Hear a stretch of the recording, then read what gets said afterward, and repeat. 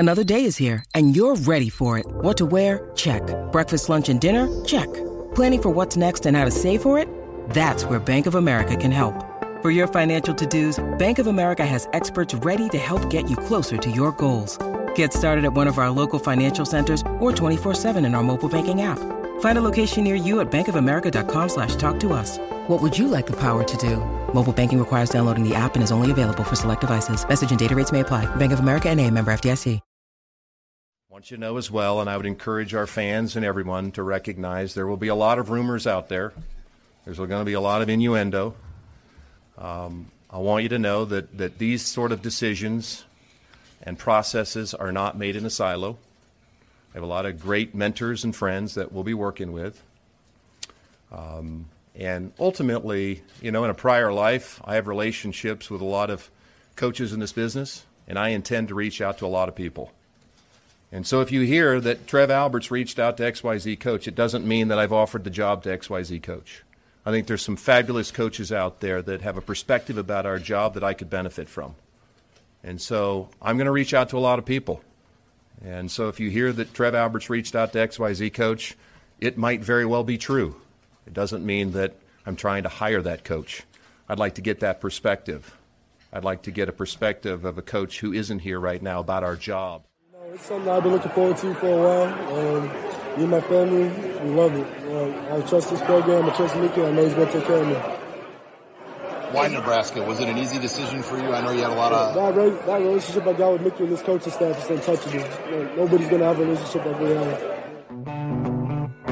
Welcome to the Go Big Redcast, the Husker Fan Sports Show.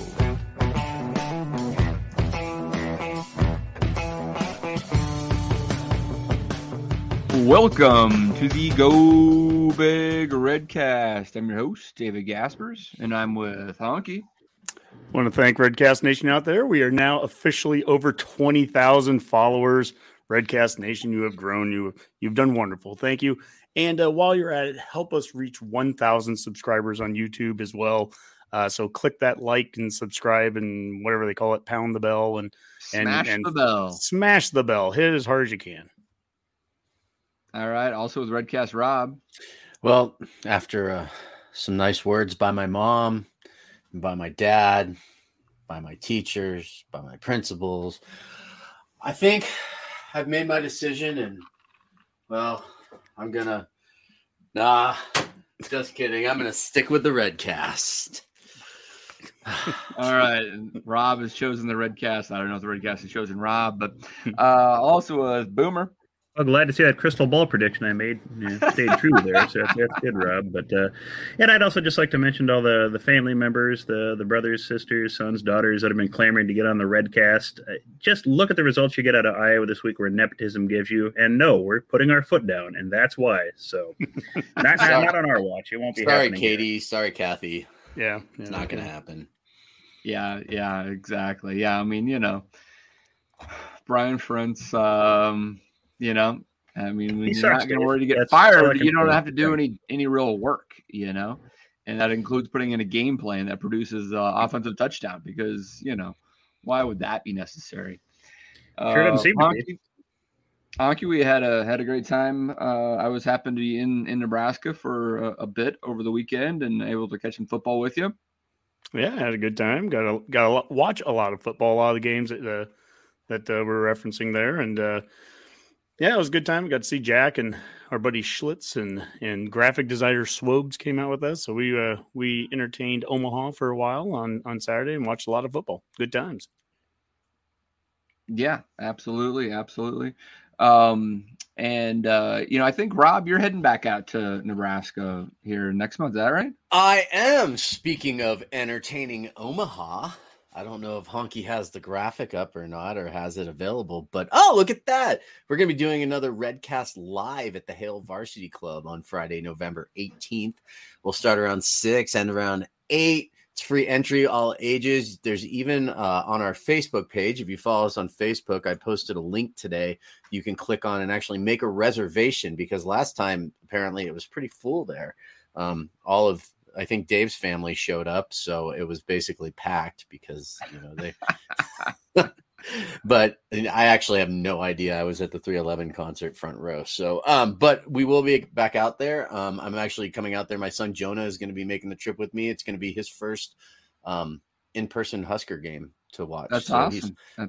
He's pretty excited. I'm really excited for him too. So that's good. Boomer, I see that it's first of all, it's free entry. So we're not no cover charge yet, unlike our house parties at the Charleston House back in the day when we were in college. And then it's all ages. So Rob can't swear. Right. Also, unlike our house parties back. Well, you've obviously never seen me host trivia in the bars on Sunday night because it's all ages too. And let me tell you, that doesn't stop me. Just saying. Well, Robert. Well, we'll see. But it sounds like an awesome time. I'm at this point, I'm going to miss that one, but it's awesome. Honky, before we dive into kind of what happened over the last 2 weeks, because we did take last week off and look forward to Illinois. You want to take care of some business with our sponsors? Absolutely. As usual, we have our promo code REDCAST. Go to hailvarsity.com/subscribe and use REDCAST at checkout. You'll get $10 off your annual subscription. And if you are a Hail Varsity member, subscriber, and you go to the Hail Varsity Club, you'll get, I believe it's 10% off your bill there on the food and the drinks. So it's a good deal. You definitely want to do that. Alumni Hall, 2 Lincoln locations, downtown 1120 P Street and South Point Pavilions behind Barnes & Noble. Get yourself a whole bunch of good Husker gear. You can see the Hawaiian shirt here that we've had with Rob, and maybe we should throw up a couple new photos even there. I mean, I know I got some gear from them a couple weeks ago, but yeah, great stuff. Go to Alumni Hall. And then, of course, Smack and Smooch custom shirts and specialty items. Shane and Laura out there in Elwood. You can find them on Facebook and Twitter. They are getting we're getting a bunch of new shirts and koozies and stuff made, which we'll do some more giveaways at the Hail Varsity Club. So, Redcasters definitely want to have you come out there. We gave away a lot of free swag the last time, and we'll do it again here. And then here's the honky rule thing. I don't know what that one is. So it's uncanny. Doppelganger. So we'll have to move that out of the that area. But should get a Redcast rule hashtag going on there. Oh, I like that. Yeah. Ooh, Redcast. Oh, if he becomes the coach, we could be the Redcast rules. Oh, yeah. This is the actual same photo here. It's ridiculous. It really is uncanny. I'm not gonna lie. Yeah, that's great. That going for you. Dave, at the beginning there, I had a couple of videos going. One of them being Malachi Coleman, his commitment, right. But the other one was Trev Alberts.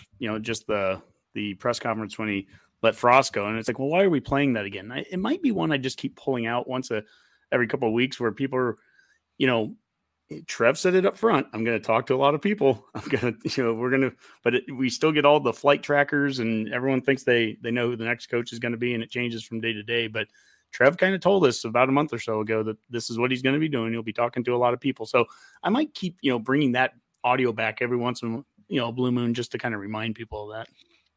Yeah, absolutely. I think that's a good idea because it's easy to kind of forget how this all started and some of the kind of principles that Trev laid out in that interview that will be helpful ultimately once we get to a decision on the coach.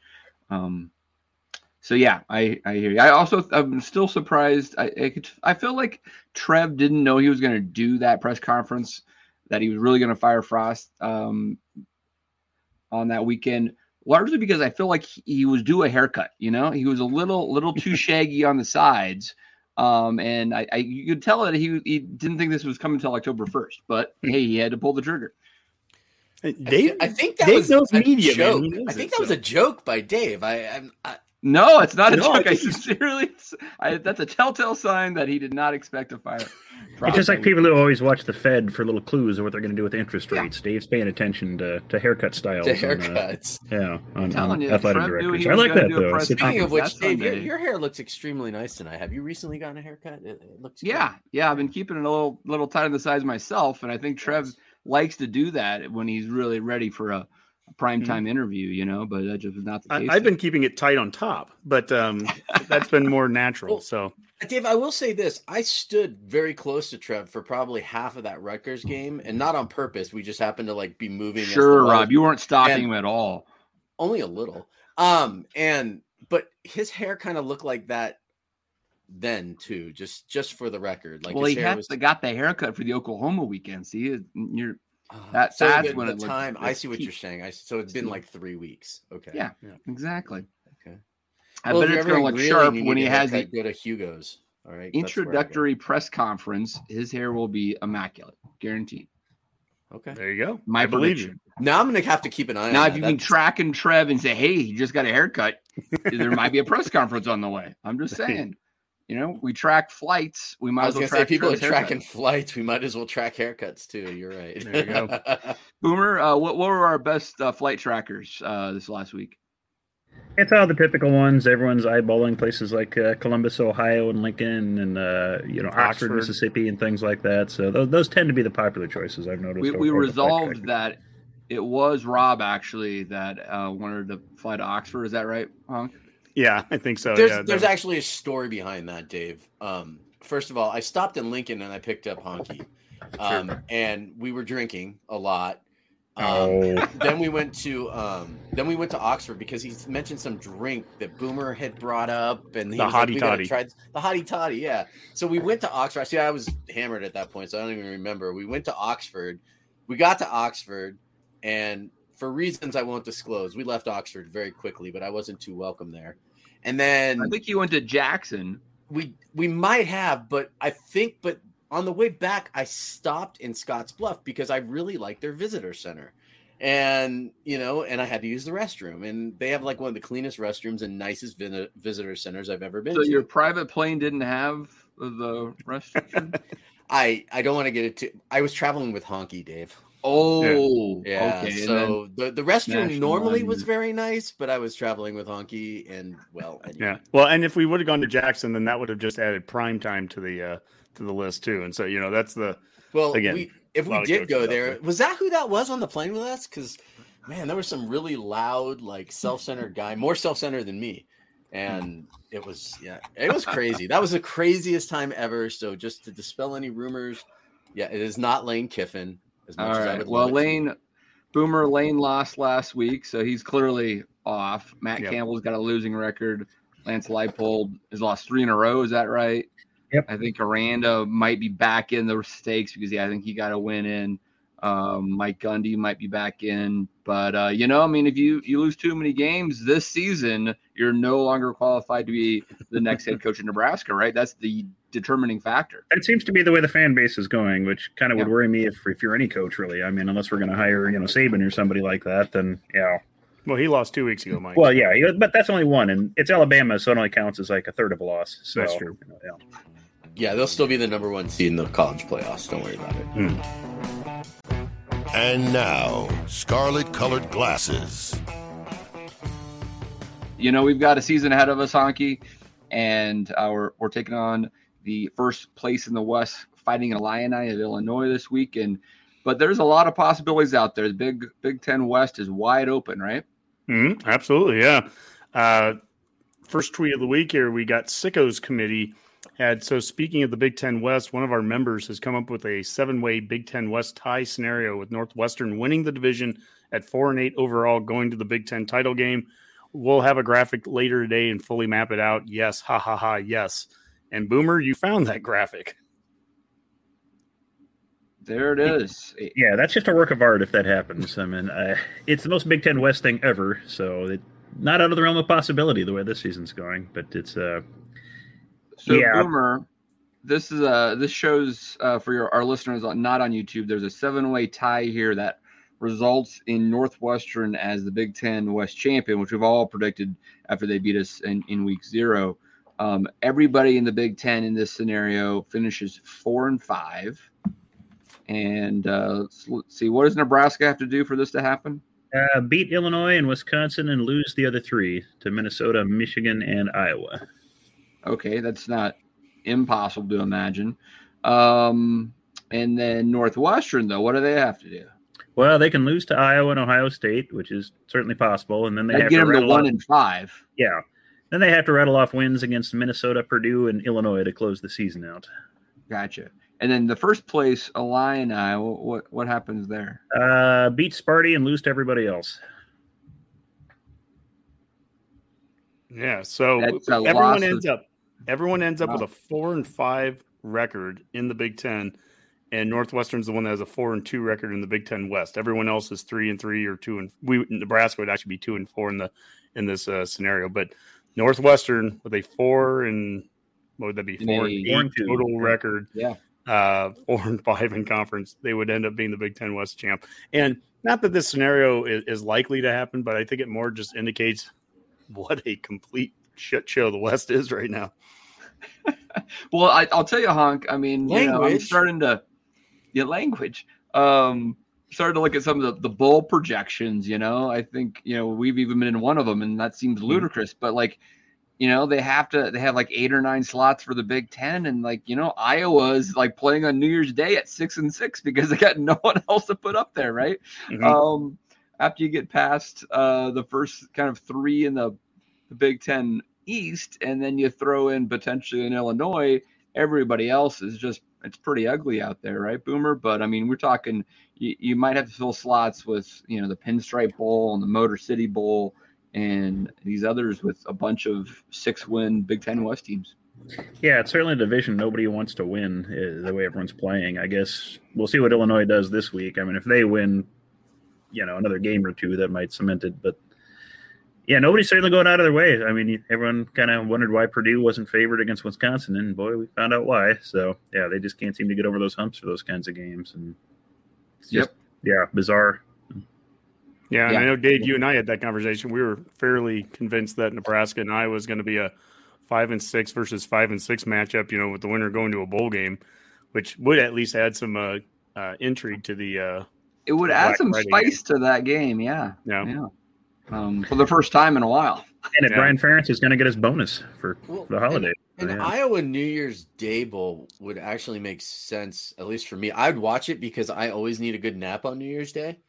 So it'd be perfect for Christmas, actually, in the afternoon, right after the Christmas meal. Put the Iowa game on, right out, guaranteed. Well, Hunk, you also mentioned Malachi Coleman, and so the first commit in the interim head coach Mickey Joseph era happened on Saturday, right? Yeah, that's obviously that was a big get for Nebraska. We haven't shown this in a little while, but the in-state recruiting graphic here, there's a lot of names, and we've even added a couple for future years onto this list as well. But right now with the 2003 class, Malachi becomes the 6th in-state commitment now with Gunnar Gottschalk, Benjamin Bramer, Sam Sledge, Brock Knutson, Maverick Noonan, and then Malachi. We've also, in the last few weeks, offered Mason Goldman, a 6'6", 240-pounder from Gretna. And then we had a couple of guys that one guy went to Oklahoma and guy went to Iowa State that we offered. So we've offered 9 in-state kids. That's on top of not offering Zane Flores, who the quarterback from Gretna that went down to Oklahoma State. And then I even saw there was like a receiver from Omaha Westside, I think, who has a Texas Tech offer. And there might even be one more guy, and I'm not thinking right now, but that's like we're talking double-digit guys from the state of Nebraska getting Power 5 offers, not just – it's not just Group of 5 or Division I offers. These are all Power 5 offers. So there's a lot of talent there, and the kids are getting offered. 2024, we already have 5 in-state kids offered there. 2025, they offered Caden Vermas a couple weeks ago from Millard North. So there's 3 kids already offered from 2025, and we even have Deshaun Prince from 2026. So they've been working it. It's one of the things that Mickey, from the day one that he took over the head coaching gig, the interim job, they have just doubled down on recruiting. You would think it would almost be the opposite with him being in an interim role. And they used the bye week last week. He was all over the place. He was down in Arizona. I think he went and watched the game that Dylan Raiola was playing at. Yeah, and Bobby Newcomb's son, right? Yes. Yeah. So, I mean, they're putting in the miles, and he is setting himself up for, we want to have some success here. We need to win some games still this season. This season is very important, but I think he's still trying to set this program up for success in years to come. And he's not just, sitting on his hands right now while while waiting for games and, just getting the season over. He's out there working it. Yeah, absolutely. Rob? Well, yeah, I was just going to ask Honky and just kind of for our listeners out there, because I know we've talked about this on the side as a group. What do you think that means in the long run, the fact that he's recruiting the way he is and these kids are still committing, like as far as like Mickey being retained on the future coaching staff? Well, I mean, as Mickey himself said, kids recruit to the school, not the coaches, right? So it doesn't matter if he's here or not. Wait, no. Oh, okay. Never mind. Yeah.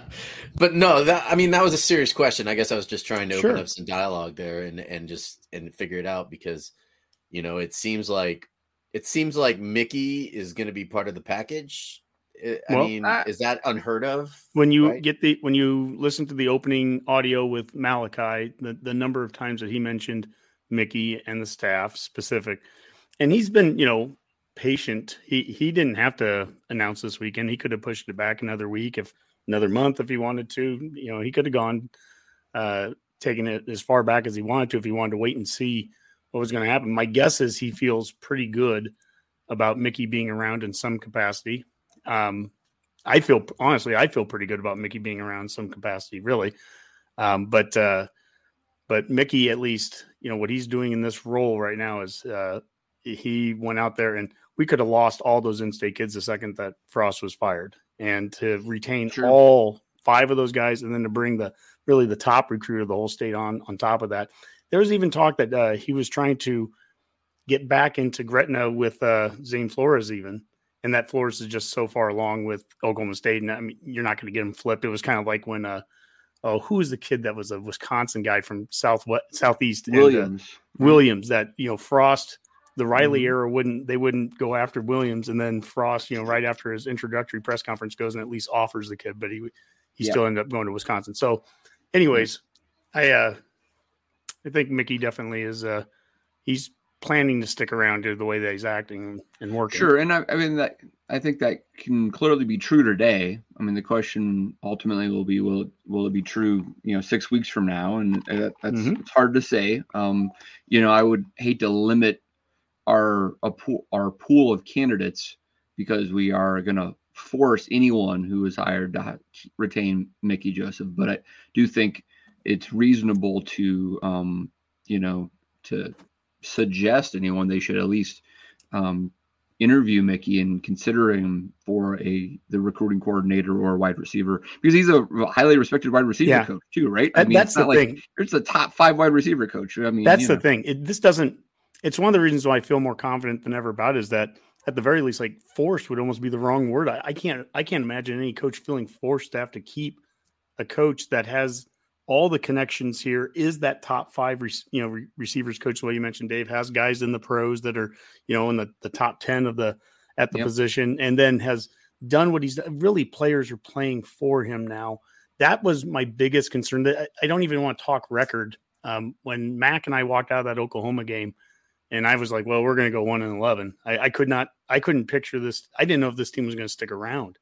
And when you have a team that's so built off of NIL, and this is all new still, how does a team respond when there are a bunch of transfers and NIL, and are they just going to give up if things get tough? And the way that this coaching staff has refocused the team, and you see the effort there, I can disagree, and we'll get into some of that with the scoring explosion. I can disagree with bits of X's and O's and stuff, but I can't disagree with the effort and what the guys are doing right now. And that's really great to see, because I was really concerned about that about a month ago. Yeah. I think it was one of the radio shows today mentioned that with the commitment of Malachi Coleman, the recruits for this year's class, their home, the distance between their home and Lincoln is the average is 467 miles, which may sound like a lot, but it's actually the lowest number since 2008 or something like that. It's been a long, long time since we've been able to have something that our recruits are actually averaging under that 500-mile radius, right? Wow, no, that's great. I hadn't heard that. That's really interesting there. Dave, I did this little collage of tweets of the week, and they're all kind of just in support of Mickey, generally speaking, what Mickey's doing. One of them's from former Husker Zach Potter, and he goes, "We're 3-4 versus 1-6. Mickey and crew are doing a fine job. If you don't see the changes, I'd be curious what you're looking at. Is Mickey the long-term solution? I don't know. I think Mickey and Bush have a future here, though, regardless of what shakes out. I love the emotion. Adam Carricker, he had one about we still have more football left to play, but when do you think Nebraska will make the final decision on who the next coach will be? And Jim in Minnesota responded, what if they already have? Dun, dun, dun. And last one here, Stephen Sipple, article from about a week ago. Trev's a fiery competitor. Yes, it's possible he made Mickey the interim simply because it would give NU the best chance for success, even if it meant potentially making the 80s job a little bit more complicated.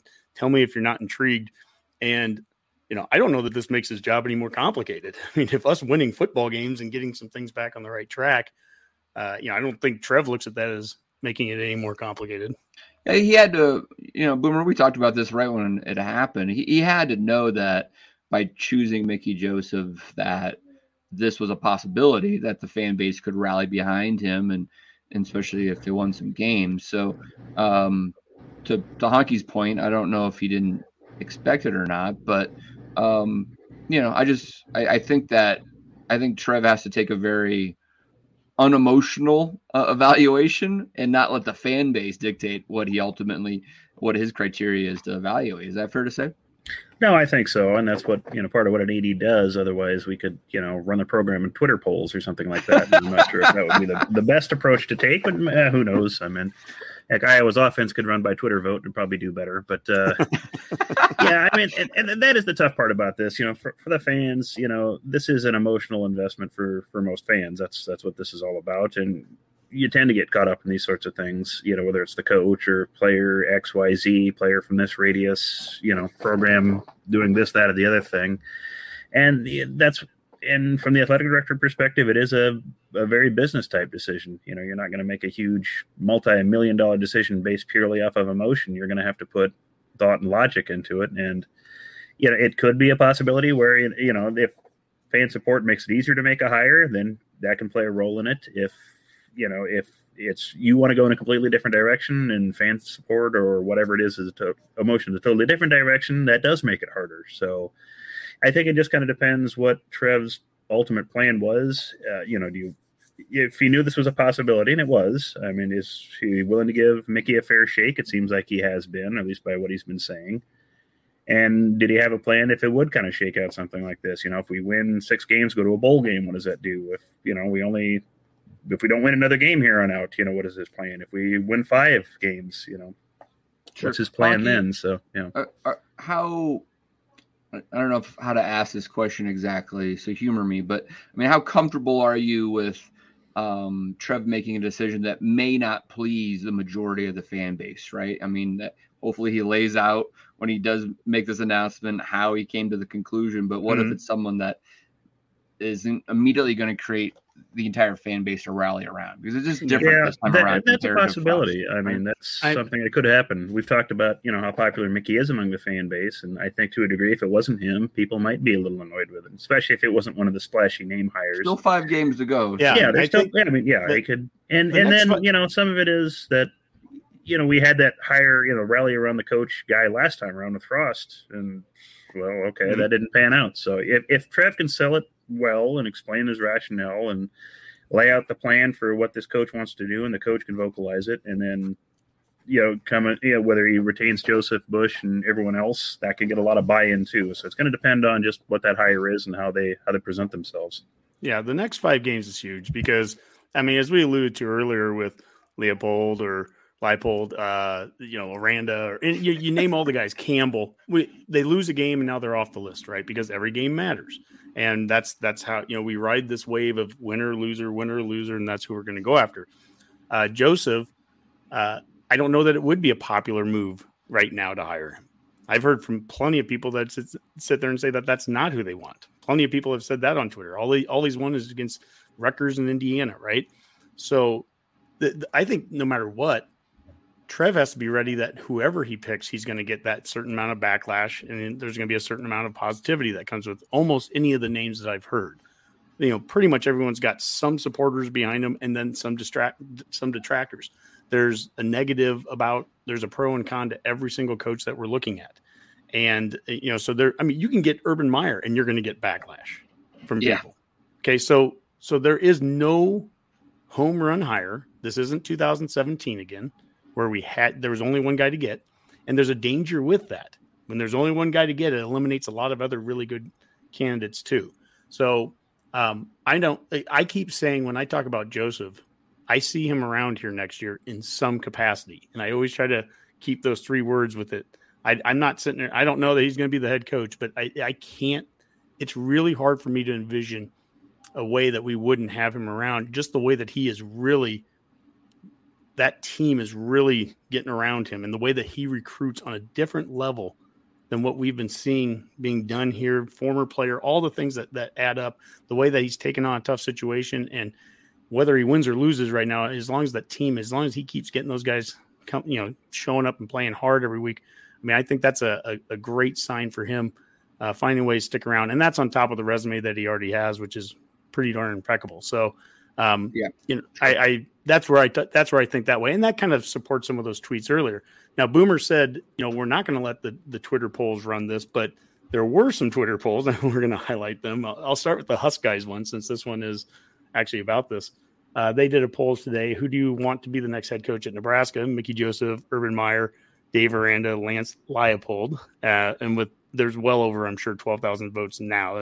This was at 11,000 some votes, but 66% of Twitter was saying Mickey Joseph. Urban Meyer was at second at 19%, Dave Aranda 11%, and Lance Leipold. I mean, what a lousy job he's done for 3 straight weeks. Obviously at Kansas. That's right. He only has 4%.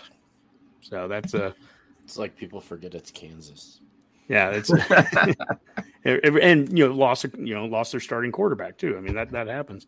I guess since I have this other poll up, I'll have this one too. This is from No Block No Rock podcast, and here's a good question: Nebraska upsets number 17 Illinois this week in Memorial Stadium. Do we storm the field? Hell no. Absolutely yes or heck no. And right now, 67% say heck no, and 33% say absolutely yes. So. Husker Nation, we are a blue blood. We do not storm the field for number 17 Illinois. I'd like to know the age demographics for the yeses and nos, because I'm guessing all the yeses, the hell yeses, are kids that are probably still in college or I don't have an issue with college age. I don't have a problem with it. I mean, we haven't beaten a ranked team in how many years ago? I guess we stormed the field for Michigan State. Is that fair to say, Honky? That would probably say, yeah. They're 5th, I believe, when we beat them. But what would be the threshold? Is there a certain number? It has to be inside the top 10. I said after the Oklahoma game, we should storm it after every win if we get another one this year. So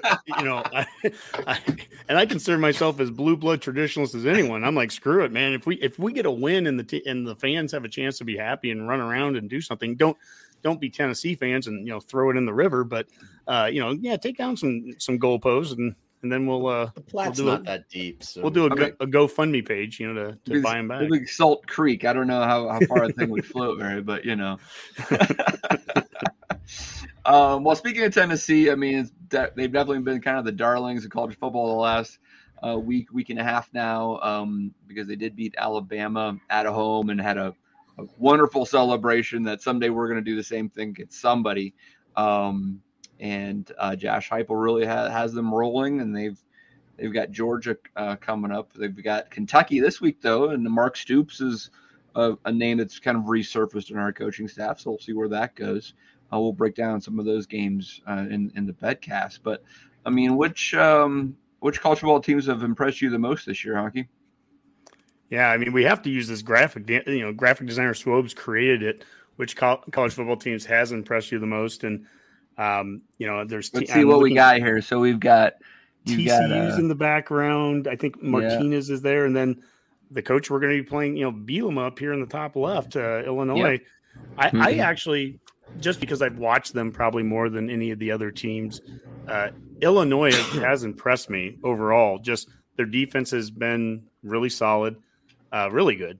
And then they have a strong running game, and I think their field goal kickers made his last 8 or 9 kicks. So I mean, they're a pretty complete team, and I got to give it to them there. I mean, what's funny is I've seen Iowa talk about how they've had really bad offensive performances, but they played nothing but top defenses too. You do have to say that right now Iowa's played against top defenses, although I think that that's reflective on each of those defenses that they got to play Iowa too. It helped.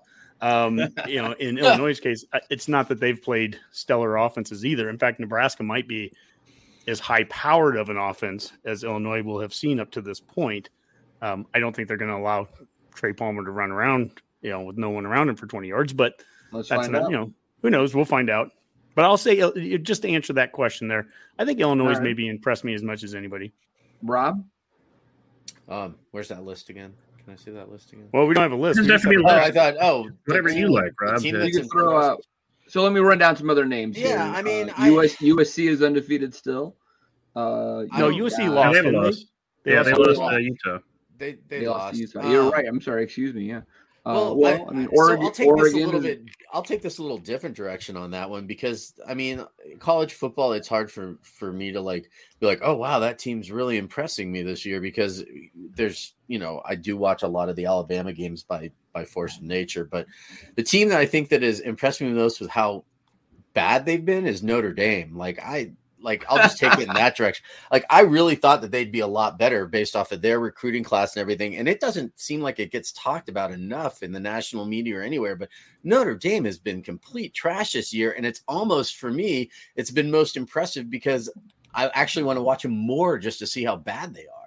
So, maybe Brian Kelly is not that bad of a coach. Maybe it could be, but that's just been a dumpster fire over there. And I know we have no room to talk as Nebraska fans, whatever, but why not both? You know what I mean?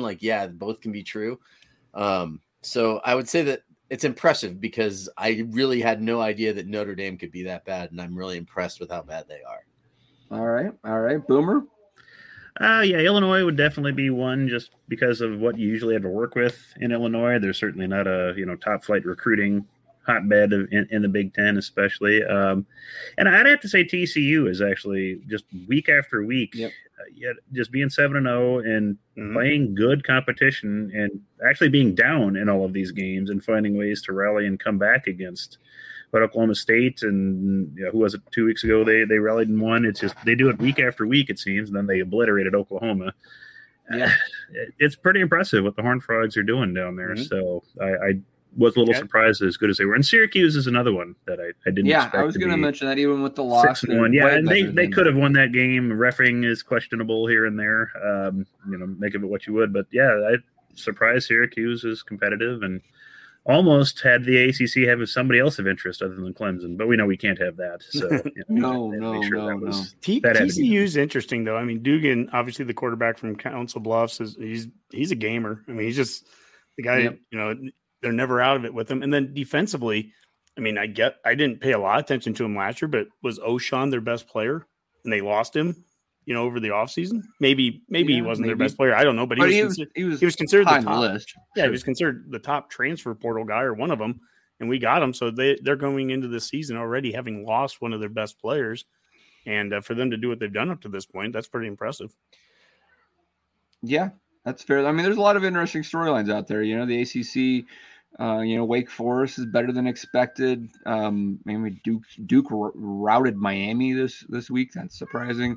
Big 12 is super competitive and interesting. Oh, Boomer, go ahead. I just say 8 turnovers will do that in a game if you're Miami. Yeah. So, there's a team that was preseason top 10 with Cristobal's first year, and there was some stat I saw about A&M where they started in the top 6 and there's only been it's only 4 or 5 teams in history that started the year in the top 6. And if they end up with a losing record, not going to a bowl, that's so rare to have that kind of free fall. And that's, roughly where they're at right now. I think they're 3-4 and not doing great. Roger Dodger there, he posted something about Tennessee. I think that's a great pick too. I mean, right now they are. Oh, absolutely. I think they thought that they were going to have a decent team this year, but obviously what they're doing is beyond anyone's thoughts there. Yeah, A&M's free falls the kind of thing and millions of money you can buy. So. That's their free fall is Nebraska-esque. Would you say? I mean, I don't. Sorry, sometimes I just like to rip on ourselves because because somebody's going to do it eventually. So. I mean, we'll see how far A&M falls, right? There's still games to be played here, right? But yeah, I mean, they're struggling, and Jimbo has not really produce the quarterback that you'd expect, right? To get that team turned around. And so, we'll see. But I don't think they're going to fire him. Did you give yours, Dave? Who do you think was the most impressive so far? I guess, just from a surprise standpoint, Tennessee probably is it. But if you want to really say who's most impressive, I do think Ohio State might have the best unit in college football in their offense. It's pretty complete and can score on most teams, I would think. So maybe I would take Ohio State still. That Notre Dame loss, the Notre Dame win, that feels like a loss because they only won by like 20 points in week 1. Ever since then, they just really rolled, right? Mm-hmm. Not really having much competition there. So, Dave, how about you're just talking about Ohio State's offense and what they've done. What about Iowa's defense? Where for the longest time we were talking about last year, they never gave up more than 25 points. Very impressive stat. And then they got all the way to the championship game last year. They lose 42-3 to Michigan. And if you if you're a Hawkeye fan right now and you're looking at the 7 games this year, and I think the last 2 of last season, they're 3-4 here. Plus they lost their last 2 games, the bowl game, and they've given up 42 points. They've now given up 50 some points. Although I think the offense probably, there was at least a pick 6 in there, but still, the defenses, they got ran over by Michigan this year. So, are there chinks even on the good side of the ball there? Honky, you could say that Iowa fans say that they're not playing complementary football with their defense and offense. How many times did Ohio State get the ball inside the 35? It was like 5 times, wasn't it? It'd be the Bears, and you're going to give up some points. Dave can attest to this. I was having a discussion with our table on Saturday, and it was right when the pick 6 happened, and it was I was literally like, I was explaining what complementary football meant for Nebraska, which is something I might get to in a little bit here. But I was explaining what it would mean for us. I'm like right now, Iowa shouldn't be throwing the ball in the end zone, throwing a pick 6 or something, and he did it. And bam, 2 seconds later, threw it. I'm like, well, that's not playing complementary football. Clairvoyant. Well, I feel bad for them too, because I had to drive to go pick up my son. It's about an hour there, an hour back, and I was listening to the Iowa game on the radio. And it was like the Fox broadcast. And the guy announcing the game was an Iowa alum. I don't even remember who it was, but he was an Iowa alum. And he's sitting there and he's talking and he's just like, okay, I don't understand. He's like, this, I feel bad for every single one of the guys on the defensive side of the ball on this team. The offense. They're just saying, he's like, honestly, and Honky kept texting, what's the upside? What's the upside? The whole, the whole time. And the guy on the radio was like, seriously? He's like, a completed pass would be an upside right now. He's like, oh, and he's got a guy wide open on the sideline and he throws it 10 feet over his head and out of bounds. Again, what's the upside? The radio guy who's an Iowa alum is saying this on the radio. And for Redcasters that didn't know what that was in reference to, that was Brian Ferentz, their offensive coordinator, Kirk's son, at a press conference a week ago being asked about benching Petrus, and he said, nah, what's the upside? And that has gotten a lot of. They were like, how bad do the backup quarterbacks have to be that you don't see an upside in benching him? They did actually add the or today to their depth chart. So Jacob Padilla. No, that's a writer for that's Jacob. Last name is Padilla. Nebraska, yes. Same name though. Last name is now number 1 with Petrus. But I did see where Iowa has not scored an offensive touchdown in 28 possessions. Jeez. It's a long stretch there. It takes effort, really. You'd almost think. And the defense. I have not scored a touchdown in 28 possessions. It's true. The Iowa defense has scored 3 touchdowns in Big Ten play, and the Iowa offense has scored 3 touchdowns in Big Ten play. Well, it's very complimentary, I guess, in a way. There's that. And we'll still probably lose to them, right, guys? Misery loves company. We knocked their starting quarterback all year, so that they probably will change him before we play him, and then that backup will go out and have a great game for us. So. And now, scoring explosion, the offensive breakdown. We're going to talk offense with our scoring explosion segment. And Honky, we had 43 points last game out. I don't know what we're expecting against Illinois, but we may need to establish a running game this time around. What do you think?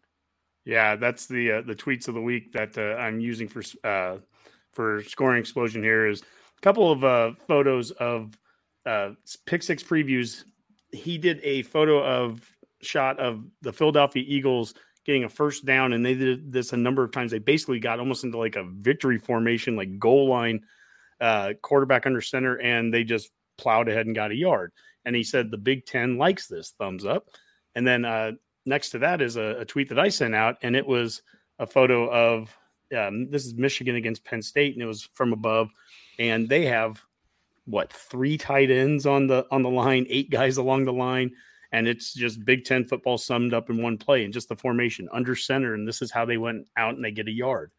That's Big Ten football. Nebraska is the absolute opposite of that right now. We are not Big Ten football in the sense of we don't really even make an effort much to run the ball anymore now. And I've said that from the first week against Northwestern.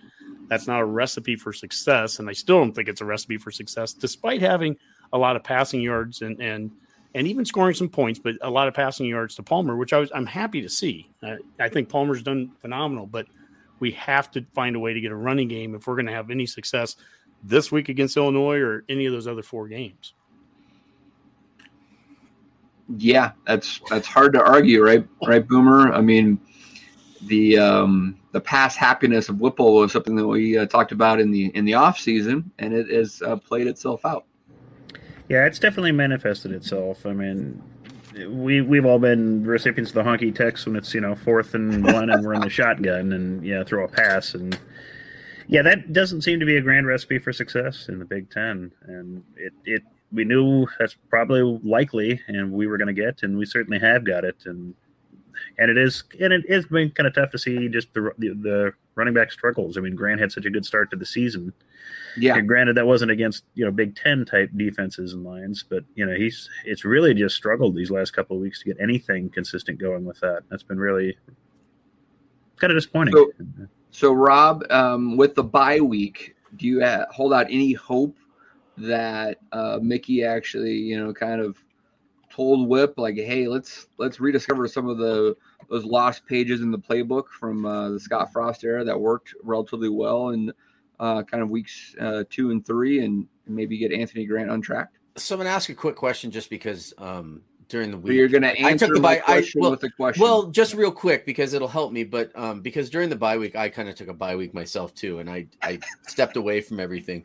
How are we looking on the injury front on the offensive line? Are some of our guys coming back this week? Because I feel like the most success that we had in the running game, like in the Indiana, we were going like 7 deep or 7 or 8 deep on the offensive line or something like that. I think during that week. Am I wrong, Honky? And it felt like, remember at the end of the game, like we were really feeding Grant a lot and he closed it out. But it's going to be tough. I mean, I hope he makes some adjustments. I do. And it's ironic because I was like oh, wow, Whipple, he's going to have a great passing game. We've got the wide receivers to do it. We got the guy recruiting the wide receivers to do it, like with Mickey. But now I'm just like, okay, I didn't expect him. I really didn't expect him to just not run the ball at all. Not at all. And I would like to see a run game. I sure hope they insert a run game, especially against Illinois, because you're going to have to be balanced. Their defensive backs are some of the best in the Big Ten. So, yeah, I'd like to see, we mentioned like that we didn't know that we'd get this, or we thought that we would get this out of Whipple.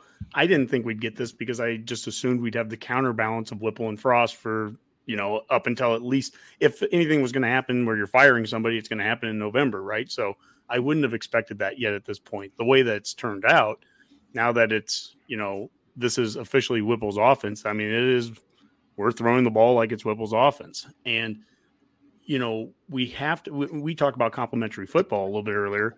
Complementary football is that on defense, we have struggled on defense. And just like running the ball 20 times or 23 times and throwing it 31 times, whatever it was, that's not a recipe for success. Well, giving up 101 plays to the other team isn't a recipe for success either. And that's what Purdue did.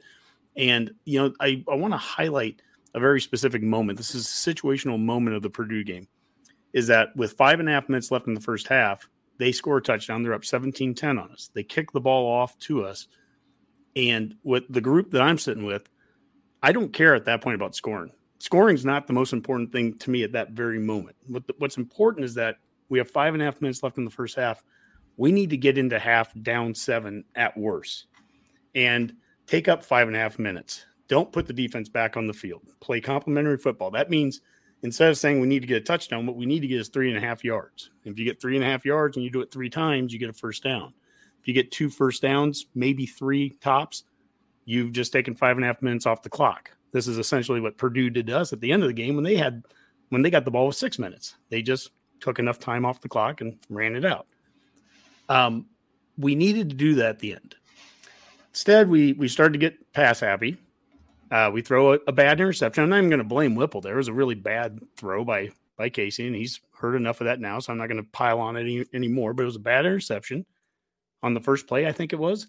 So right away, we give them an extra possession. Our defense is back there on the field. They score a touchdown. Now we're down 2 touchdowns. They get the ball. We get the ball back. We go 3 and out. Boom, boom, boom. And we're punting to them, and they get the ball again. Another possession. We actually held them. They get a field goal with enough time for us to go right down the field on them, of all things, running the ball with a QB snap or sneak and a QB scramble and a draw. And then we kick a field goal. And out of all that effort, we end up going into half down 2 touchdowns, 27-13 instead of it being 17-10. That's not complimentary football because we're going to get the ball first in the second half.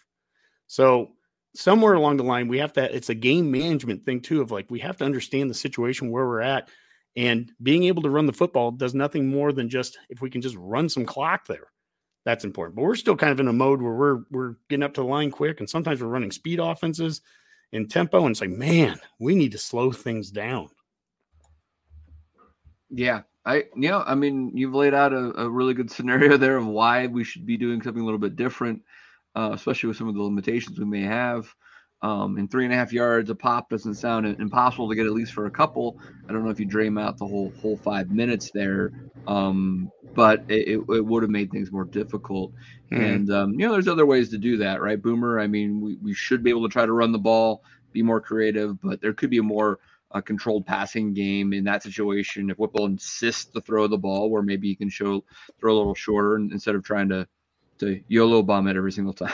Well, if they're going to leave Palmer uncovered, you might as well keep doing that. But, maybe that was a thought process. Yeah. But, I guess that is going to raise a question. Now, do you think it's Whipple just doesn't want to do this, or do you think he thinks we just can't do it very well and he doesn't really have a choice? I don't know. What do you guys think on that? I mean, No. And then I guess the next question, then why isn't Mickey saying, hey, do this? I mean, that's one of the reasons. It's something I'm actually hoping for to come out of the bye week, to be honest with you. It really is. I don't know how realistic that is, but it's something I'm hoping for. I want to show this video here because this is something somebody mentioned this. This is I'm going to put this on loop here, and we won't do a full breakdown of this play, but this is ends up being the scramble that Casey goes up and gets 30 some yards here at the end of the second quarter. But what you really want to focus on, it's going to start over here again. Focus on the 2 defensive ends. These guys, the 2 defensive ends, are coming so hard. I mean, if you ever want to hear about pinning your ears back, these guys couldn't care less about any run game or anything, and they both beat our tackles, right? To the extent that it looks so bad, it's like, wow, what is wrong with our tackles? They're playing so badly. I look at this a little differently. What are we doing offensively that is just flat out giving it away what we're doing? I mean, that they're coming so hard. They don't care about anything other than getting as deep as they can in the backfield and getting to the quarterback. Now, Rob has made the statement a number of times that Whipple's offense is all about taking what the defense gives you. What Casey does here, and I don't do the entire play here, but if he would keep running, it goes for about 30 yards. That's what the defense is giving us a lot of times right now.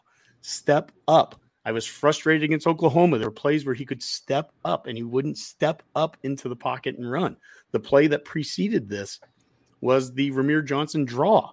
Holy smokes. That thing, I mean, there's times where the defense is just begging to be ran right up the gut on us, and they're coming so hard. So, yes, did both of our tackles whiff here? Did both of our tackles not make the block? Absolutely. But it is all the harder when the defense is coming as absolutely hard as they are. I mean, they are pinned their ears back because they have no concern, no worries whatsoever about a run game. And we've got to be able to counter that. And and there's a lot of things that can help give a tell here. Dave, you and I were talking this weekend, right? And I focused, all I did was take Turner Corcoran, and I had mentioned it a couple weeks on Twitter, a couple weeks ago. There was a 3-play series against Rutgers where he had his hand in the turf, a 3-point stance for 2 straight plays, and then he got in a 2-point stance. And it just looked weird to me for a second. Like, why are we lining up in different stances? And it was a run, pass. And I kind of thought, I'm going to wait a game or two, but I think I'm just going to chart every play he does and just see what happens. And this was the game I did it. And he did 31 plays in a 2-point stance. So standing up, a 2-point stance. He did 22 plays in a 3-point stance, hand in the turf, kind of a more traditional run blocking alignment, so to speak. Out of those 31 2-point stances, we threw it 28 times. We ran it 3. When he lined up in a 3-point stance 22 times, we ran it 15 times and only had 7 passes. If I'm a defender and I look at that, I mean, if I'm just looking, he's standing up. I mean, I'm all of a sudden, if nothing else, I'm pinning my ears back a little bit more. I'm going to attack because it looks like you're going to be in a pass set. And in fact, I said that they had 28 passes out of that. Technically, actually, they only had 27 passes because one of but one of them that they called is Casey ending up scrambling up the middle. Right. So, hey, guys standing up in a 2-point stance, we're going to come as hard as we can. And if we're not willing to take what they give us, which is right behind them, they're not playing containment. They're not playing any of that. Ramir Johnson didn't get touched for 17 yards. Do that enough times. Do a couple of draws if they're coming that hard. Casey, you've got to be willing to run that ball up the gut. You do that a couple of times, and you know what you'll start to see? They can't rush that hard anymore. They have to pull off. Now, if they pull off, the likelihood of them running around our offensive tackles and making them look so silly probably isn't going to be as good either if they can't just pin their ears back and go. So it's a two-way street there. I come off as a defender of the O-line, and look, they've had their problems. I'm not trying to make it sound like it's not that, but it's just, you've got to be able to do both. Right now, it's never going to be a recipe for success for us to be running the ball 35% of the game and throwing Honky, 65%. Whipple's been a coach for 40 years. He's forgotten more football than most people have ever learned, right? I mean, every one of these coaches is what you've just described makes total sense. And it's frustrating that, that's pretty basic stuff there, right? Like when you get too predictable, the defense is going to take advantage of that. So we're going to see if they make some changes with this bye week. Rob? Well, it was just funny because it was driving me crazy because that whole whites and the knuckles thing was like, I'm like, God, where have I heard? Like, I've heard it before, but I was trying to think it was like a pop culture reference. It was that movie Invincible with Marky Mark or whatever when he's in that, right? And he's the guy. Oh, yeah, and there's literally a point where like the lineman pulls him over and he's like yelling, he's like, see my knuckles? See my knuckles? When they're white, I'm doing this. When they're this, I'm doing this. And then of course the game comes and he gets past some blitzes and makes a sack or whatever. And I'm like, God, it is so obvious that they're even just sticking it out there for everybody to see in like a Disney movie of all things, right? Like, yeah, Dave, I had mentioned to you that, I sent that tweet out like 2 weeks ago, and I almost felt bad doing it because I'm like, not because I felt like I was finding something. My goodness, these coaches that have all forgotten way more than I ever know. They know this. I'm not giving away any secrets here, but I almost felt bad tweeting it out because look, I coach, but I did it. A couple decades ago, I was coaching. I'm old school. I don't know what all these young whippersnappers are doing today. And so who am I to say that, a guy shouldn't go from 2 to 3 point stances? But I just kind of asked the question on Twitter a couple weeks ago based off of 3 plays. I'm like, is this a tell? Maybe I'm a dinosaur, but is this a tell? I'm a caveman. I'm just a caveman. I'm just a podcaster, right? Rob Zaska responded to it, and his response was, hell yeah, it's a tell. And, I've got a good buddy of mine from the fraternity days. He's been an offensive line coach for over 2 decades in high schools in California and on the East Coast. And I was texting with him about it. And his response, he goes, I hate the 2-point stance. That's number one. But he goes, I don't tell a player that he can't do it. But what I do tell him is whatever you're going to do, you've got to stick with it on every play then. You're not going to be down one, up one, down one, up one. If you're going to do 2-point stance, you're going to do that for every single play. And so that's an offensive line coach telling me that. Rob Zaska says it's a tell. And then Adam Carricker started responding to him about how stupid offensive linemen were. And then that was a funny little tweet back and forth. But you know, it's one of those things where it's hard enough. It's hard enough in football to, you know, get the X's and O's right. If the defense knows or thinks they know what you're doing. I mean, Dave, you guys are going to do the betcast before we're done. And you'll talk about if you can win 60% or 55% of your bets. I mean, there's certain percentages where that's good. If you feel like on 70% of the time defensively, you feel like you can almost call the shot, like I know what they're going to do, and I can go that much harder. I'm going to take that much more of a risk because I think the reward's going to be there. I'm going to get to the quarterback because I think he's going to be drop back and throwing. That's a problem. And if 31 times you're in a 2-point stance and 28 of them you're throwing, you know. Yeah. Hey, Honky, can you have some fun with this just to kind of wrap it up? Can you bring the video back up? Sure. So we're seeing these Purdue defensive ends come at Lutovsky and Corcoran, and they get to Casey, and I'm still trying to figure out how in the heck did these guys not tackle him? They literally ran into each other. They ran into each other, thankfully. Yeah. I mean, the first guy, how does he not? It doesn't look like Casey even gets touched somehow. Momentum, Dave. It's momentum. I mean, they couldn't believe that they both had an opportunity. I think they went for the high five instead of the sack. I know what that looked like. And you know, and watching this too. I mean, I don't want to come down hard on Casey here either. The guy's been beat up. And there's been times where guys have absolutely whiffed right there. The right tackle gets swam. I mean, so there's poor technique in cases too. I'm just holistically, it's my thing that I did a couple of weeks ago with how do we just make things simpler sometimes? Sometimes simpler is having more balance might make them not be so aggressive off the line.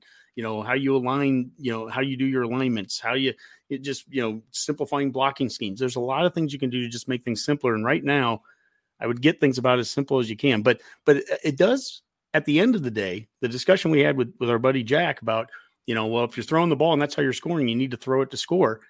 I'll say the same thing with 5.5 minutes left in the first half. We didn't need to score right then. What we needed to do was get into halftime down 7 points. That was more important than anything. And being aggressive ended up getting us down 2 touchdowns going into half instead of 1. So that's the complementary football. That's playing smart. It's running clock when you need to run clock. And running the football is not going to be a bad thing in this conference. Especially, we haven't even gotten into bad weather yet. Yep, it's true. I will say this. I just want all Redcasters to know Honky works on campus. So if you see him walking around, he is not a candidate for the head coaching job. I just want everyone to know that. No. Well, if Travis hiring internally, he might be. I mean, yeah, maybe. Maybe he's Matt Rule for all we know. It's hard to tell. We've never seen him in the same room together. It would make some sense. It's true. Just the same meme. It's time to throw the bones. All right, let's throw the bones and talk all things Husker defense and see if Bill Busch can get back on the right track. He had 2 great outings there, but then a little bit of a step back versus Purdue. Honky, what are we kind of expecting against Illinois, who is definitely likes to run first with Chase Brown? I think he might be leading the country in rushing right now. Yeah, Brown, he's just awesome to watch. Great runner. And I don't know the name, but I was just even reading today on Twitter that I think one of their backup running backs might be back for this game, who must have been out for a couple of weeks. So, you know, they might even be getting a little bit of depth added there. Look, you know, this is Brett Bielema's offense. And, you know, this is the guy that likes to line up with when he was with Wisconsin. I remember 9 offensive linemen on the field against us. Yeah. You know, and Illinois has done that at times too, under him here against us last year. And it's going to be a bring your lunch pail physical game. And they're going to take as much time off that clock. You know, think about this for a second. If we want to be an explosive offense against them that scores in 3 plays in 1 minute, if that's what we think we can be and what we want to be, then Illinois is going to be like, okay, well, we'll just find a way to take 14 minutes off the clock every quarter, and we're going to limit possessions, and we're probably going to, we're going to beat you up, and we're going to get 3.5 yards of play. We're going to beat you up. We're going to get 101 plays. We're going to score a touchdown on every one of our possessions. We're going to wear on you. You might score a touchdown here or there, but then we're going to get ours on a couple of possessions, and once we get a little bit of a lead on you, you're not going to be able to come back. So we've got to be able to find a way to get off the field defensively, take our lunch pail and get off the field on a couple of these series. And then offensively, I mean, we've got to find a way to play complementary football, I think. Yeah. Boomer, are you concerned about some potential injuries affecting our performance here? We have likely, looks like Heinrich is out for the rest of the year now. So a little thin there at that linebacker position. Well, yeah, I think you have to be. I mean, if you just look at last week against Purdue, they're not a team known for being a stellar running team. And they were down to their, third-string walk-on freshman running back came in and looked like an all-star, or looked like a all-conference running back against us. He did get 100 yards this week against Wisconsin. Yeah, I mean, he's a good player, don't get me wrong, but it's not like he was, point taken. Yeah, it wasn't expected to be that good, and he was. And if we're going to go up against a team that is dedicated to run the ball, we know what Bielema likes to do. If he thinks he can run it at you, and he will, and he'll keep doing it and doing it, that is a concern. And then, like Honky said, with the clock management, I think Illinois currently is number 2 in time of possession in the country, just a little behind Air Force. Their average possession in the games, 58% of the time they have the ball. Wow. Last week it was 66.7, or excuse me, their last game. So they get the ball, they will keep it, and dare you to stop them and try to get the ball back. And that's been one of their big recipes for success, just not letting you have it. Unless you're Iowa, you can't really score without the ball. And yeah, that's going to be a challenge. So, Rob, are you hoping for maybe, some run blitzes or something? I mean, what else would you do to potentially try to stop the Illinois run attack? I don't know, because it's funny that you asked that too, because it's Illinois is one of those teams where it's like they only convert 38% of their third downs, right? So we're like, okay, get them to third down, but they complete over 60% of their fourth downs. So I mean, it's like you get them into fourth and short, and they're probably going to go for it and convert it, right? But I mean, you want to talk about balance, and Honky's probably drooling over this. They basically are 216 yards passing and 200 yards rushing every single game. So it's like, where do you stop them, right? Like, I mean, their defense is going to keep their opponents under 230 yards. I think their opponents average like 220 yards a game or something. Yeah. Boom. So, really quick, do we know they're? I mean, I know if we're talking defense on our side, but they're like, what are they ranked overall defensively? It's pretty high, right? Like they're usually 1 or 2 in most categories. They're very high. I mean, I think they're just behind Georgia in scoring defense. So that's probably I mean, so it's gonna be tough. I mean, they're basically Nebraska's gonna have to come out and just. I mean, they're going to have to play their tails off. I was trying to keep the language clean for you, Dave, but they're going to have to play their tails off in this game on defense and play their best game of the season, I think, because Illinois' offense is just very well balanced. Yeah, I think it's going to be tough. I think that we have talent at positions that maybe Illinois hasn't seen a lot of this year. So I think we have guys that can take the top off them. I think Grant's a hell of a running back. I'm not sure how the health right now of Irvin, but hopefully he's back. And we did get to see Ramir even a little bit in the last game. So we've got some talent there, but at the end of the day, we've got to do more and be more creative against this team than if we're just going to line up in a pocket and try to throw the ball out of the pocket. They will get pressure all over this offensive line and we'll be in trouble. Now, what I will say here, Dave, is I talked about all those 2-point stance and 3-point stance things.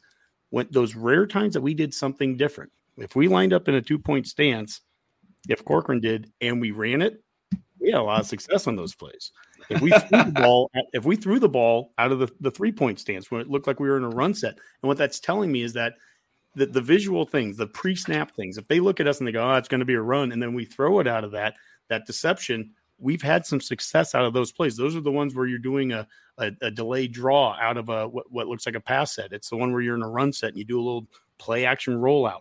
We're going to have to be more creative, and I'm going to sound like a broken record. I have no ability to say we're going to do this or not, but we've got to be able to get Casey's legs more involved, and we'll find out. I definitely want to track this, and so if it does come out that we have a little bit more diversity on how that plays out with the 2-point, 3-point stance, that we can say the Redcast gets results, obviously.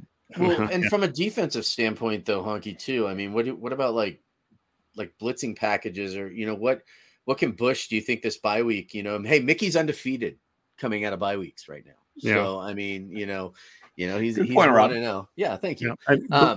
But, so what, from a defensive standpoint, though, and with Bush with an extra week, in there to game plan for this and everything, I mean, do we see more blitz packages? Do we see, like we even talked about, like against Rutgers, right? It was like the first time we'd seen some of these guys on the field at the same time together, right? Like, are we going to see more of that? I mean, because our corners have not had the best showings in the last few games. So how are we gonna balance that? I mean, number one, you've got to earn the right to blitz. So if we don't get stops on first and second down and they're in third and shorts, then short of run blitzing. Now there are run blitzes you can do, and we might get creative on first and second downs with some run blitzes, and that would be a good idea. If he can pick and choose the right times to do that, we've got to be stout against the run, because if we're not, it's a moot point what blitz we're going to run when it's 3rd and 1 and they put 9 guys on the offensive line, and that is exactly what Bielema will do. He'll put 4 tight ends out there. He'll put 3 offensive tackles or whatever it is. Right. He will find a way to get unbalanced and do whatever it takes, and he will play Big Ten football and just run over you. So we've got to be able to hold our own, and we're also going to have to do that to get off the field. We can't be getting in these 101 play games with these guys. But Tommy DeVito, their quarterback, I mean, he's impressive there. And I was looking up his stats here, and they just came out 25 of 32 efficient against Minnesota, 252 yards, 1 touchdown. Completed the ball to 6 different receivers, and 4 of the receivers had between 53 and 62 yards. So, I mean, it was spread around, guys that had 3, 7, and 9 catches. So, they have an offense there that, they're going to run the ball, and specifically with Brown there, he ran 41 times for 180 yards. So I always love it. With our guys, when we have a good runner, you got to be careful. You can't give them 20 carries, or, you get into 22 carries and boy, you're going to have to give them an ice bath or whatever. We've heard that for years. Right. And meanwhile, we'd go up against Jonathan Taylor at Wisconsin. They just, the hell with it. 38 carries, 39, here's Brown running it 41 times. Hey, Honky, with since you have the stat sheet out there, Illinois is Juice Williams. He's still he was their number receiver-wise. Yeah, Isaiah Williams is their number one receiver from that game against Minnesota. He had 9 catches for 62 yards. Okay, and then their tight end, the guy that transferred back in from Florida or whatever. Would that be Riemann? Maybe 89. No, it was I thought his name was Ford. Maybe. Are you talking about Bryant? Is that who I'm? Hold on, am I looking? That wouldn't be it. There's no other tight end numbers because the position numbers were 1. There is a Ford on the team, but he didn't have any receptions in that game. Yeah, he was a big 4-star guy.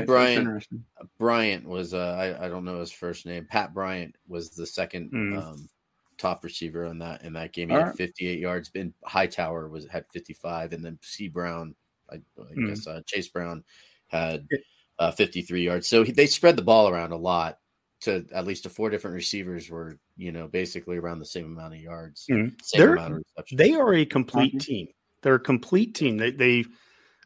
Now Rob said earlier I would drool over the balance. I hate the word balance. I'm not a balance guy. Run the damn ball and just keep running it, right? But they do. They have balance, and they are a balanced team all around. Their defense being good, their offense being efficient there, and they can run and they can throw. And then their special teams, like I said, I think their kickers made his last 7 or 8 or 9 field goals in a row was the stat I heard, during the Iowa game. And that was a game they won 9-6, right? I mean, they won an ugly game kicking field goals. So they're going to find ways to score points one way or the other. And they're going to find ways to try to keep us from scoring points. I do not see, I will be blown away if we come, and I'll be happy here. Let me be very clear. I'll be happy. But if we come back next week and we talk about,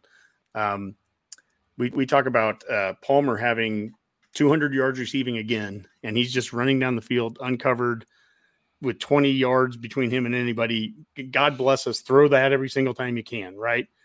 Although I think there's some fool's gold with that too. That, I can't believe what Purdue was doing in some cases. Everybody think they were taking some other risk, I guess. But holy smokes. I mean, I don't see him being open like that again against Illinois. If he is, yep. Well, but no one's gotten open like that against Illinois all year yet. So I'll say it that way. Yep, absolutely. All right, guys. Nice little breakdown there of what we're looking forward to versus Illinois. Honky, anything else before you want to get your parting shot in? Nope. All good. Fire away. This one's quick. Just want to say NU volleyball, #1 in the country today. So that's they're back up to that spot. Congratulations. Wednesday night, Big Ten Network at 8 p.m. They are at Wisconsin. They have lost 8 straight times to Wisconsin. So this is a huge game for Husker volleyball. Can't wait to watch that one. Number 5, Wisconsin. So be watching that. Go girls. GBR. Take it out. Betcast. Where the hell is that video? The Betcast Picks of the Week. The Betcast Picks of the Week. So good, we got to play it twice. Played it twice. We took a week off, so I don't know if... And really, my bets didn't suffer anymore for it, so yeah, it's just as well. Yeah, that's right. I actually have a new strategy, so that's... I can't wait to hear this, Rob. Yes. Please go ahead. So every week... Will you be doing research now, finally? Listen, man. Every week, Honky's wife has some office pool with like 10 games on it where she sends it to me. His wife, Kathy, she sends it to me and says, "What do you think of this?" And I'm like, half time, I'm like, well, I'm not sure about this one. And it's all point spreads.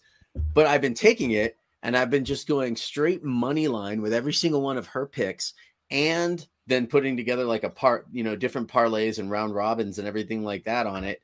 And she's winning like 7-8 of those matchups every single week and take it to the bank. Kathy Honky. Who would have known Kathy Honky is actually the best gambler. She's got me. She's got me over. She's actually got me. What is it? In the red now, or in the black? In the black. Well, it's good. In the red. I was in the red. That's for sure. What's the red cast? So we view that more positively. Yes, we are. Right. Hell, if she's winning like that, Rob, we should just screw the whole nepotism thing and bring her on. So you know what? It's funny. I was going to make a joke about that, but it's almost not a joke. Like, she seems to know what she's doing. I'd love to know how she decides. Because I'm just taking her advice now. Well, it's she probably has a paid site she goes on, obviously.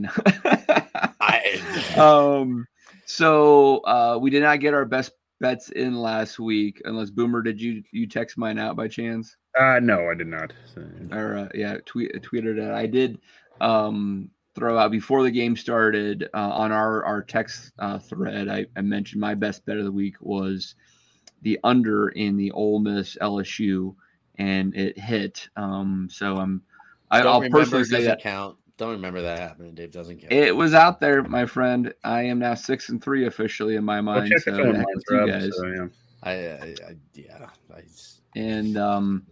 did see. Let's see here. Where was that? Nice. Here we go. Jeremy Brandt, Vegas Jer, says, "Hey Dave, nice job on the picks this year." So thank you, Vegas Jer. Appreciate it. I'm 5-3 officially on the posted best bets, but 6-3, so that's up 3 units. I'll take that all the time. And last week was a tough one though. There's it's difficult to pick games last week. I didn't have a lot of success overall, but I think I went 5-6 in my straight bets. What's on your board this week, guys? There's all sorts of interesting games this week. Some of them, just kind of looking at, the Nebraska one obviously opened at, opened at -5, and I've seen it at -7.5 to -8. It was at 6.5 immediately after that, Boomer. So I don't know where that 5 got posted. Yeah, but that was a very I saw it 5.5 at one point, and it's at 7 now on DraftKings. Yeah, it's -8 in a few sites. So money's definitely Illinois' way, and I learned my lesson. I'm not betting Nebraska anymore this year, so definitely not getting involved in that one. Oh gosh, there were a few other games I had in mind. Rob, what did you have penciled in? Go ahead, Rob.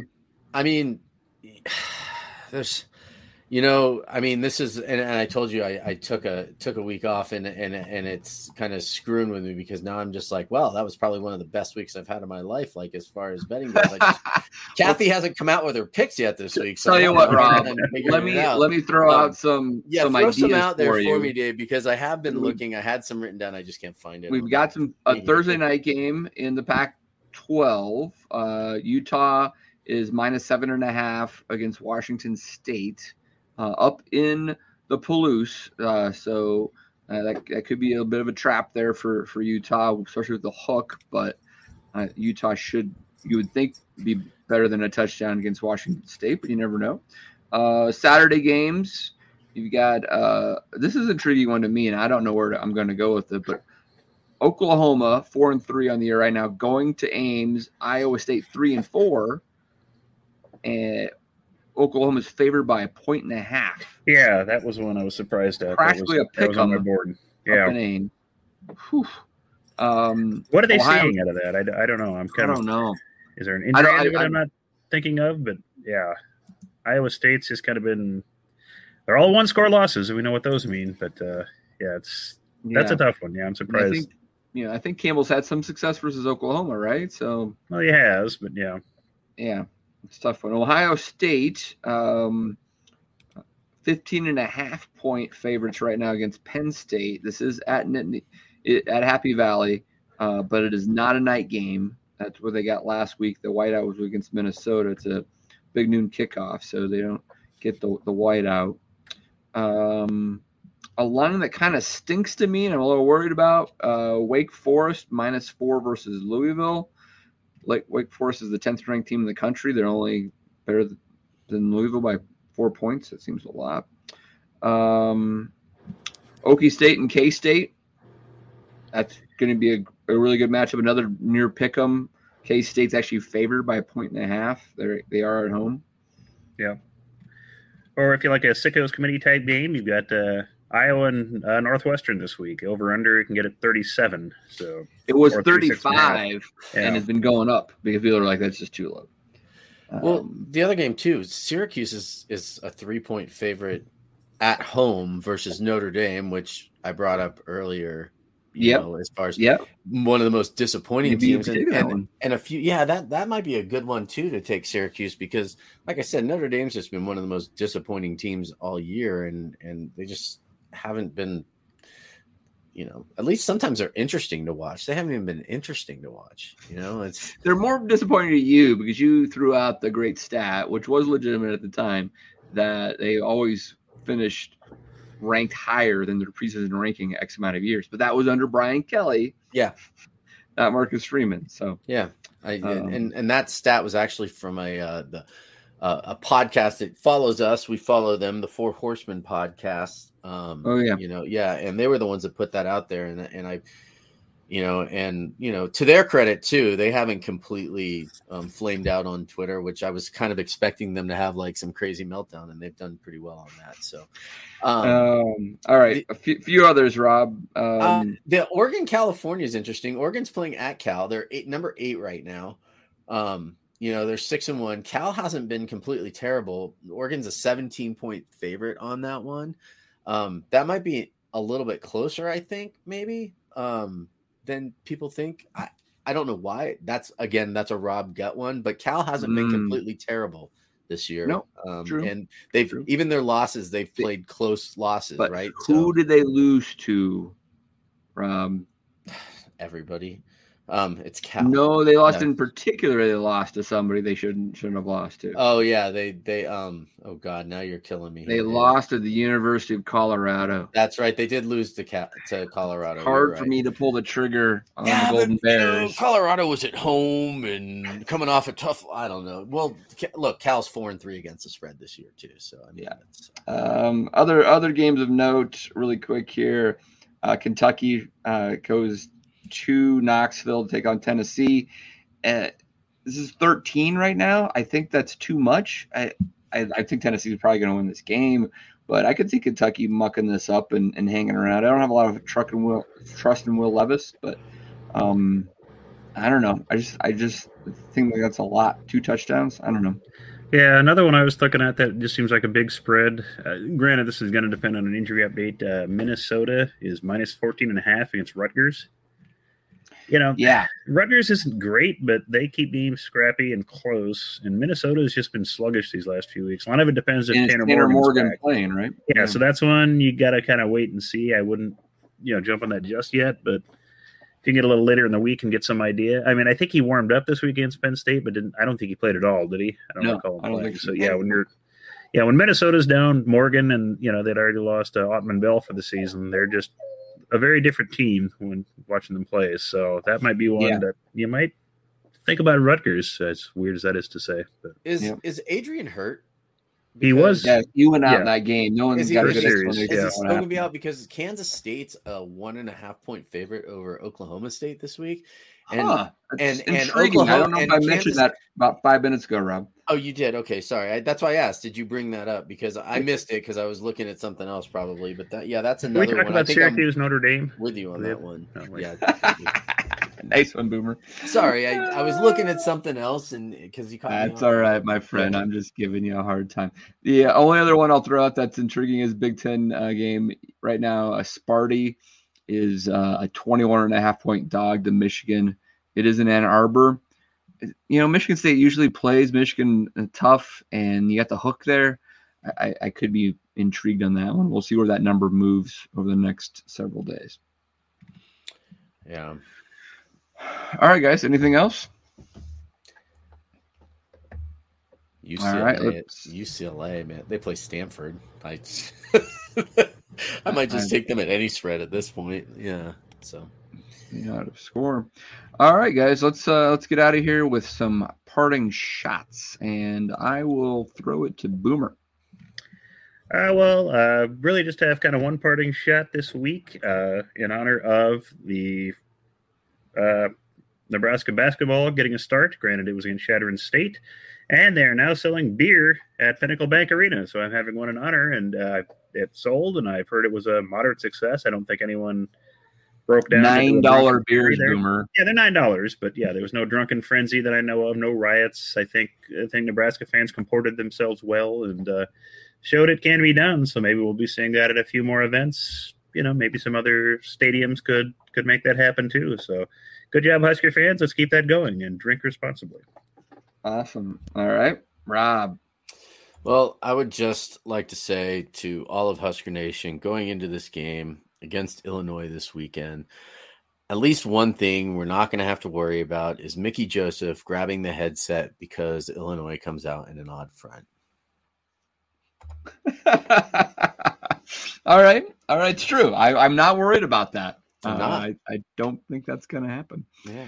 I agree. All right, guys. Good show. Enjoyed it. Hopefully we can be talking about a victory next week. I believe we're going to probably delay the Redcast for Tuesday to avoid Halloween.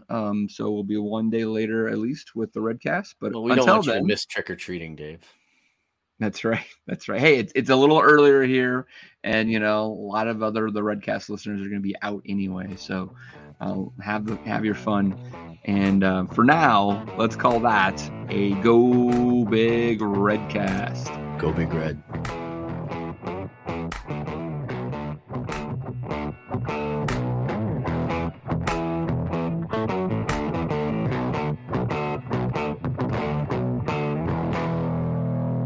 A Huda Media Production.